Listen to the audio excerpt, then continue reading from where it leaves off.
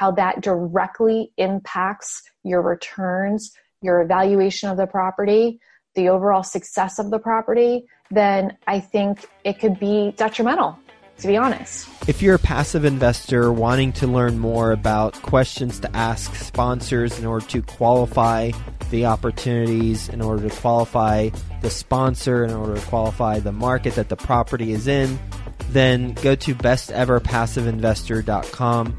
My team and I created this site just for you so that there is a free resource available to you to learn about the questions to ask, the things to think through prior to investing in deals. So go to besteverpassiveinvestor.com. It's a free resource for you that was made just for you. Best Ever listeners, how you doing? Welcome to the Best Real Estate Investing Advice Ever show. I'm Joe Fairless. This is the world's longest running daily real estate investing podcast where we only talk about the best advice ever. We don't get into any of that fluffy stuff. With us today, Ashley Wilson. How you doing, Ashley? Great. Thanks for having me. Yeah, my pleasure, and looking forward to our conversation. A little bit about Ashley. She's a co-founder of Bar Down Investments and House It Look LLC. Love that play on words. She owns 450 units and oversees asset and construction management on 349 units, has completed 15 flips, and is based in Philly. With that being said, Ashley, you want to give the Best Ever listeners a little bit more about your background and your current focus? Absolutely. So I got into real estate approximately 10 years ago with the purchase of a single family rental property. And we did actually short-term rentals out of that property. We then continued to do short-term rentals for a couple years out of that property and moved into long-term rentals with that property. So we got a little taste of the rental side in terms of being a single owner of a property, both short-term and long-term, and dealing with tenant issues, etc. So that was our taste of apartment ownership per se. And then we moved a few years later into the flipping business.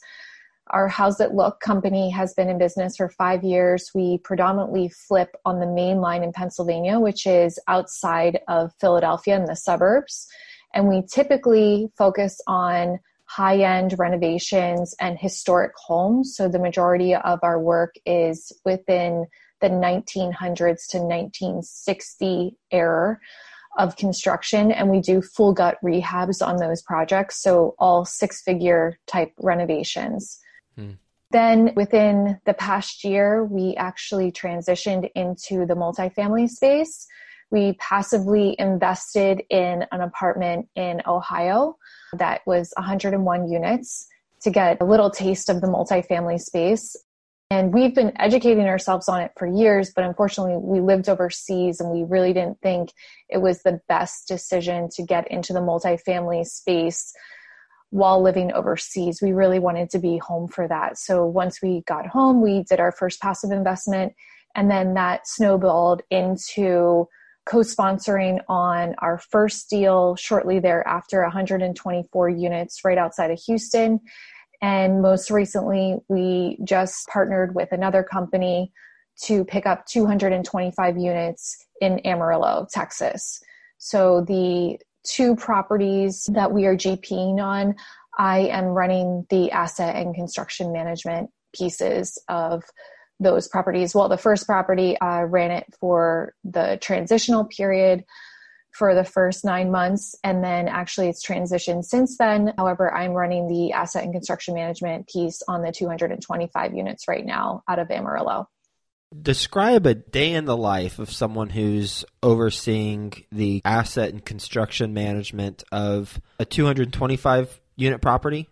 Well, keep your phone with you at all times is something I would definitely recommend to anyone looking to dive into this space.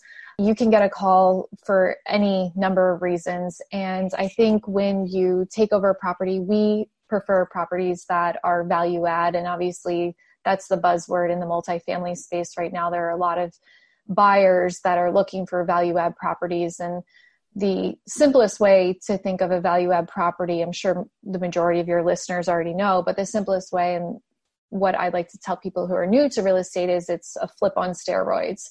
So you're taking a property that is in some form of distress. It could be due to property management issues. It could be due to deferred maintenance. There's a slew of reasons, even nature. If there was a storm and half the units are offline and the previous ownership didn't have the funds to renovate those units, that is another reason that a property might be in distress. But what you're doing is taking that property and you're getting it performing optimally. So that could be by means of a more efficient property management company. It could be through interior renovations, exterior renovations, amenities. Marketing is a huge game changer as well. So there's a lot of different plays that you can take. So each property is different and it has different needs. You need to really be on the pulse as to what the property needs and what the market wants and pair those two together. So let's talk about your day. So you said keep your phone with you at all times. And what are some phone calls, maybe the last couple phone calls you've had with the on-the-ground management team about the property? So we've had a challenge with finding good, reliable contractors in the Amarillo market. We have a different standard, I would say, in terms of what we're used to and the contractors we're used to working with. So I've been getting a lot of calls recently on our plan to tackle projects with the current workforce and the options we have within that market. So that's one of the things that has been a little bit challenging. Obviously, time is money in this space, so you need to be able to balance the premium that you'll pay for people who might need to come out of town to do the work versus the time that it's taking to have the work completed with the current workforce in that market. And that's something that I'm sure if you meet two different people, they would have two different answers as to what the solution should be. But I personally would rather pay a little bit more to have the work done sooner because I realize that ROI factor. And I think it's more important to have ready product and to transition the property very quickly. So not only does the current tenant base notice the change of the tone of the new ownership, but the market does as well. So that's personally an example of something that has been a frequent call recently. But you can get calls about storms in Amarillo. Obviously, they have a lot of winds because they're in the panhandle. So we have a lot of windstorms. We have a lot of excess rain. So it's very typical for properties in the Amarillo market to have some flooding issues from time to time. It's very short-lived because the absorption rate of the ground, it's very dry, so the water absorbs pretty quickly. It doesn't sit. So that's fortunate, but there's all different types of calls that one can get. I'm fortunate to have worked with this property management company previously, so we already vibe in terms of what type of information I need to be notified of immediately versus what information that I trust and confident that they understand how I would want it handled, and I trust that they handle it appropriately too. And that, I think, is a game changer because the first time you work with a new company, there's not only learning about the property and the property needs and the market needs, but also to the working relationship you have on the team. Oh, yeah. Huge. I agree with your school of thought. Pay a premium for people to get it done, even if they have to travel a little bit farther to your place versus if there's a workforce that's not cutting it and it's taking longer and paying and quote-unquote saving money when you really don't save a whole lot of money. What's an example of a CapEx project that you're working on right now that you have to pay a little bit more for, but you're getting the high-quality out-of-towners? One thing we paid a little bit more for was we switched out all the exterior lighting to LED. And when we priced it in the market, it was a little bit cheaper, but the timeline that we were given by the contractors was much longer to accomplish. And that's something that you can realize right away on the cost savings from your utility bills. So we have experience working with another company that is actually out of Houston. And because we had enough units that were offline when we acquired the property, because we just acquired the property recently, we were able to house those people who came to do the work from out of town. So we paid a little bit more. Fortunately, we didn't have to pay for the housing factor because the units were already offline, in the sense that they were in the process of being renovated, and the team was agreeable to stay in those types of units, even though they weren't fully renovated. They're definitely habitable units. But that project then ended up being completed in a week and a half, as opposed to the month timeline that we were given. Mm-hmm. So that's something that is an example of why I prefer to pay a little bit more, especially with a company that you've already worked with before and you have that track record with them, to know that they have good quality work and they're trustworthy. And when they tell you that the project will be completed by a certain date, it actually is completed by that date. That goes a long way.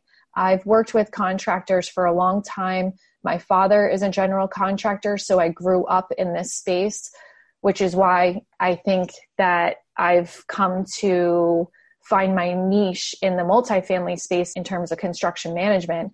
I enjoy asset management, and it kind of came organically, but originally when I first got into the multifamily space, it was via this construction management background. So I think in the multifamily space, you don't see a lot of syndication teams that have construction managers or someone who's actually really knowledgeable about construction on the team. And I think that's a deficit.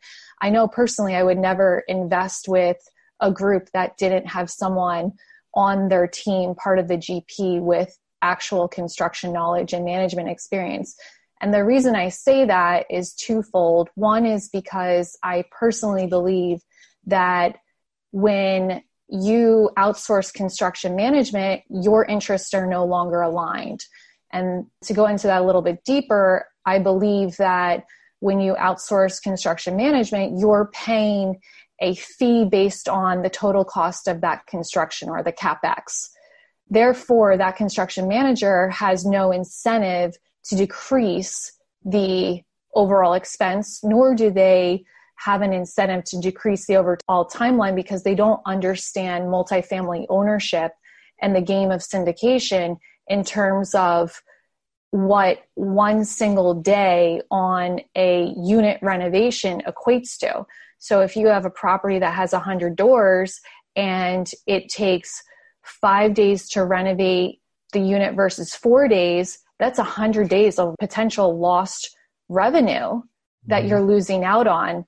And a construction manager is not going to have that incentive, no matter how you try to build that in, unless they are directly impacted. Their compensation, their livelihood is directly impacted by it being more cost effective and in a shorter timeline. So I think everyone understands that concept when you're speaking about asset managers, but I don't think they relay that over to the construction manager. And I think that is a huge deficit that I see across a lot of different syndication teams. So that's where I've been able to really show what I'm strong at. And I'm not saying it just for me. I'm saying you should really, instead of hiring someone, if you find someone and they're very knowledgeable and they understand multifamily, consider partnering with them instead. It is much more advantageous, not only for you as a GP, but ultimately as a GP, we are responsible for the LP investment. And to me, there is no better way to ensure the safety and security of the LP investment than overseeing all aspects of ownership, not just asset management. What are a couple things that novice construction management managers would miss or overlook that someone who has more experience would pick up on? There are a lot of examples. So one example that I give quite frequently is, I call it the patio example. So a lot of these properties have patios, and oftentimes when you're in value add situations and you're looking at these patios, the patios, sometimes it appears as if they're completely structurally unsound when it might be only a minor structural issue. So what they do is they'll bring in one contractor and they'll say, how do you think this patio should be repaired? and the contractor will look at it and say, okay, we're going to jackhammer this concrete up. We're going to redo all of the framing, put in new joists, new posts, and we're going to re-pour the slab. And let's say, for example, that was $3,000.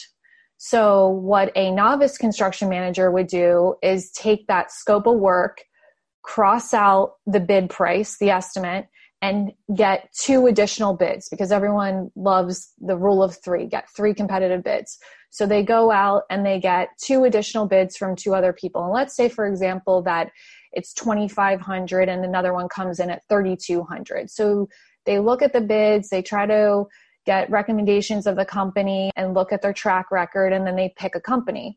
Well, someone like me who has more experience in construction would know that that situation could potentially be handled by just putting 1 additional post up. So instead of completely tearing down the structure, rebuilding the structure, it might only need 1 support post that is a few $100s, to be honest with you. You could probably get it done max for $500 by doing a post. And then if there are cosmetic cracks on the concrete, you can just put over a new surface covering. So redoing the slab instead of re-pouring the concrete, putting over, they have these thicker paints that are binding that last for definitely the ownership of these properties, because we're in and out of them pretty quickly, I'm sure you are and most of the audiences.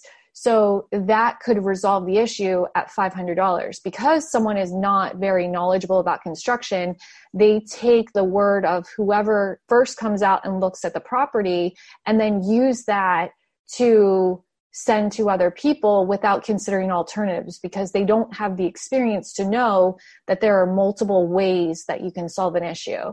So that's one example. Another example is we were getting invoices, and I could go on and on, I guess. Please do. Yeah. There's one example. So for example, we took over the property that we have now, and The Amarillo one? The Amarillo property, sorry, I should have specified the Amarillo property. And there was an ongoing plumbing situation on that property that the previous owner was handling, and then unfortunately, we inherited it, but it was at the tail end of it being done. So there was a change order, and which, by the way, anyone who has ever worked with me knows that never send me a change order, because I'm not going to approve it. It needs to be something significantly wrong. And that's something that a novice person wouldn't know either, because they wouldn't be able to argue why you can't give me a change order. So I'll give you an example of why I said that you can't give me this change order. So to finish the job that we had inherited was approximately $10,000. And we agreed to that to finish the job. That was definitely reasonable. And what happened was they went to get it inspected, and this pipe that they put in was not pitched correctly. So with the plumbing, you need to position the pipe that it can allow the waste to flow through the pipe. And if it's pitched incorrectly, or if it's even level, then it has a hard time of draining. So long story short is they failed the inspection. So they called me to say, okay, well, we failed the inspection and we're going to need a change order, because in order to pitch the pipe correctly, we need to dig more and etc. And I said, well, pitching the pipe correctly is a code requirement. There are actual specifications on how the pipe should be pitched. So are you telling me that the city wants it outside of those guidelines? And they said, no. And I said, okay, well, the job that I hired you to do was to pitch it correctly. So I don't care whether or not you failed to pitch it correctly and passed inspection. And I don't care whether or not it's going to cost you more money to do it correctly. But I hired you to do this. I'm not paying you until you do this. So until you have a final inspection and I receive that final approved inspection and it gets notarized, then I'm not giving you any payment. So this is where we stand. So they were arguing back and forth and making reasons. And I said, I really don't care. You could tell me any reason in the world. I'm not. What were a couple reasons they were given? They were given reasons that in order to pitch the pipe correctly, they would have to excavate more because the brackets at which they'd adhered the joint to the pipe was corroded. So in order to attach it where they needed to, they would have to excavate more and then be able to put up these new brackets. And that's something that they didn't know going into it when they were excavating. That's all well and good. And I actually agree with that argument. That is a very logical argument. But here is where someone who has more experience comes into play. And my response to them was, okay, well, you knew that prior to calling the city and asking them to come out for final inspection, but you still made the call. So as soon as you made the call to the inspection, instead of calling me and explaining this to me, you believe that you would have passed inspection. They said to me, their response was, well, we've passed before where it wasn't pitched according to code. And I said, well, that's not what I hired you to do. Right. So you need to pass the code. And if this had been a problem and you had called me in advance, that is a completely different situation. But that's not the situation we're talking about right now. Mm-hmm. We're talking about the fact that you called the city and believed that you could pass inspection and you failed. So because you made that call, because you had that appointment, because you failed that inspection, I'm not paying you until it's done. Well, guess what happened? They threatened to not complete the job. And I said, no problem. We'll get our lawyers involved. We can handle this. We'll notify the city. We'll notify the Better Business Bureau. I'll also get a hold of your insurance company and your licensing. We'll take care of it that way. If that's the way you want to handle it, that's fine. No. We'll handle it. They handled it. No change order. Everything was completed. A week later, passed inspection. How much out-of-pocket cost would you say it was for them to complete it? Well, they were trying to charge us an additional $2,500 change order, which I think is a joke. When you see the scale of projects that you're doing, if you're going to come at me with a change order, it better be significant and not $2,500. On my single family, in multifamily, people know me well enough to know never come at me with a change order unless it's really extravagant. But I would guess that they're probably upcharging us a lot. So I would say maybe between $1,000 and $1,500 that they were out of pocket on. And you know what the irony of the whole situation is? So we needed some additional work done, but because of the situation, we decided we didn't want them to do it. So part of their job included backfilling everything and repouring the slab. Well, because we were done working with them and didn't have a very good experience with them, we said, okay, we don't need you to do that anymore. And they said, okay, no problem. And I said, and I'm going to need you to credit that back to me because that was initially included in on the scope. So not only did they do additional work for me that they were trying to charge me $2,500 on, but I got them to give me a credit for $1,250 because I didn't have them backfill or pour a slab. Wow. Yeah. The tenacity, but then also knowledge and sticking to your guns and experience too. There's a whole lot of different components to being able to do that. And I can tell you, I don't have that skill set, and I'm glad there are people like you who do, because it's tremendous value. That's for sure. I think there's a lot of other nuances too. Like, for example, payment structure. I very rarely give a deposit. I don't believe in that. It's a service industry. I don't pay for my haircut before I get my haircut. So I'm not going to pay for any service before it actually occurs. Materials is a different situation, but in terms of actual service, I have known too many people have been burned by that. I've been burned a couple times by it, and it's something I don't believe in. Another thing too is taxes. A lot of companies will try to sneak by and tax you on the labor. You cannot tax on labor. You can tax on materials. So you just really need to know all of the details. And I think someone who, like I said originally, going back to why I think it's critical you have a construction manager on the GP, is that if you don't have someone who is really knowledgeable about all of those components and understands how that directly impacts your returns, your evaluation of the property, the overall success of the property, then I think it could be detrimental, to be honest. Taking a giant step back, which you might have just mentioned, but what is your best real estate investing advice ever? I think that you can have a really good deal not come to fruition because the people that are running it and leading it are not the best suited to do so. And I think you can have a challenging property, but have an amazing team and that deal do exceptionally well. We all like to talk about real estate, and we're all in this because we love real estate. I absolutely love real estate. I can talk about it every day, all day. But at the end of the day, the successfulness of that real estate comes down to the people that are tied to it. So I think really knowing the team that is operating the property, working on the property, boots on the ground, I mean, every single person that has any sort of decision-making power and how they all intertwine is really critical if you want to invest in real estate, whether it be passively or actively. We're going to do a lightning round. You ready for the best ever lightning round?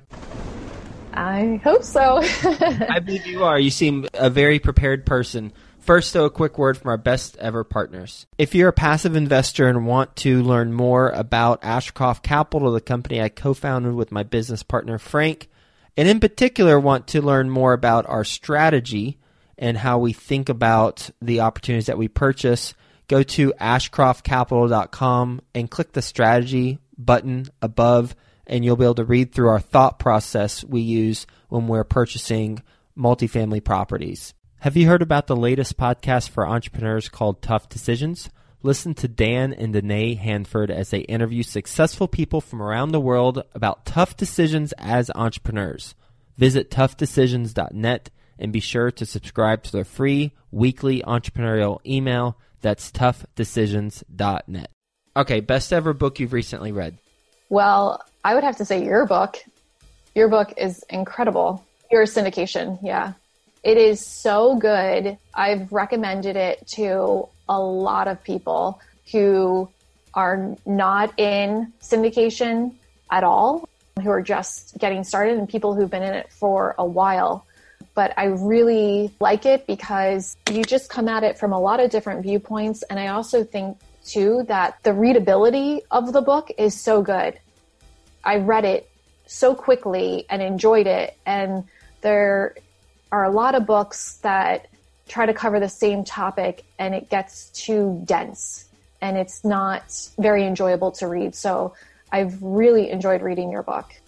Well, I'm glad to hear that, and I am a rather simple-minded person, so I speak plainly in the book, and Theo is not a simple-minded person, but I rub off on him a little bit too when we write it together. What's the best ever deal you've done? I hope in a couple years I can say the apartments, but the apartments haven't gone full cycle yet, so I can't say that yet. I had a couple single families that we flipped. The short-term rental we did was extremely successful. We were making over 10 grand a month, so that was very successful on just one property. But one of the single families we did, we were contacted by an agent who wanted us to come look at the property. They had heard about our company and they had heard that we're guaranteed to close, no contingencies. They liked the easiness of just being able to rely on someone to get to the closing table.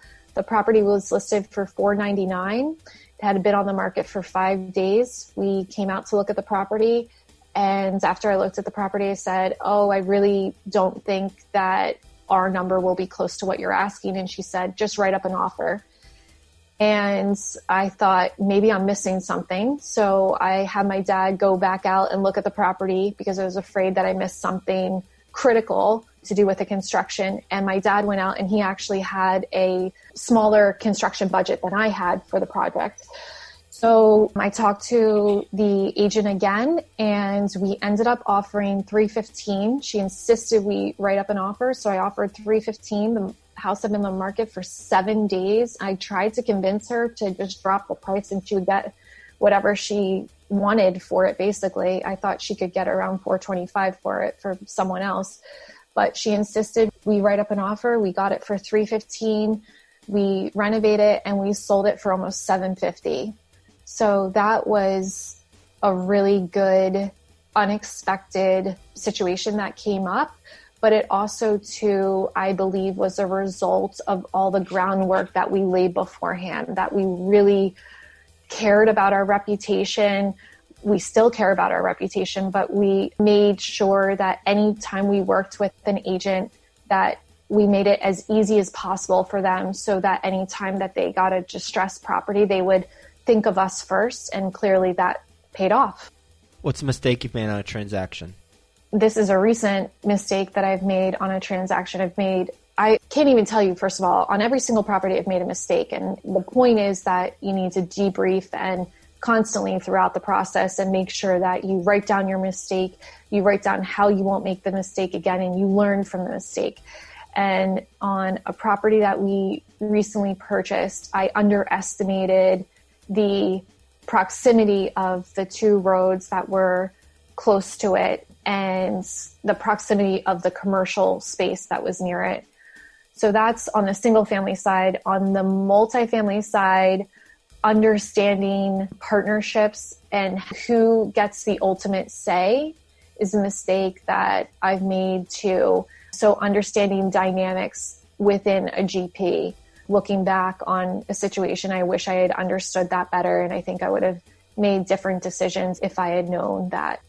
Best ever way you like to give back? I like to give back to everything. My husband says that I do too much, but any way possible that I can give back in terms of volunteering. I volunteer in a lot of different organizations.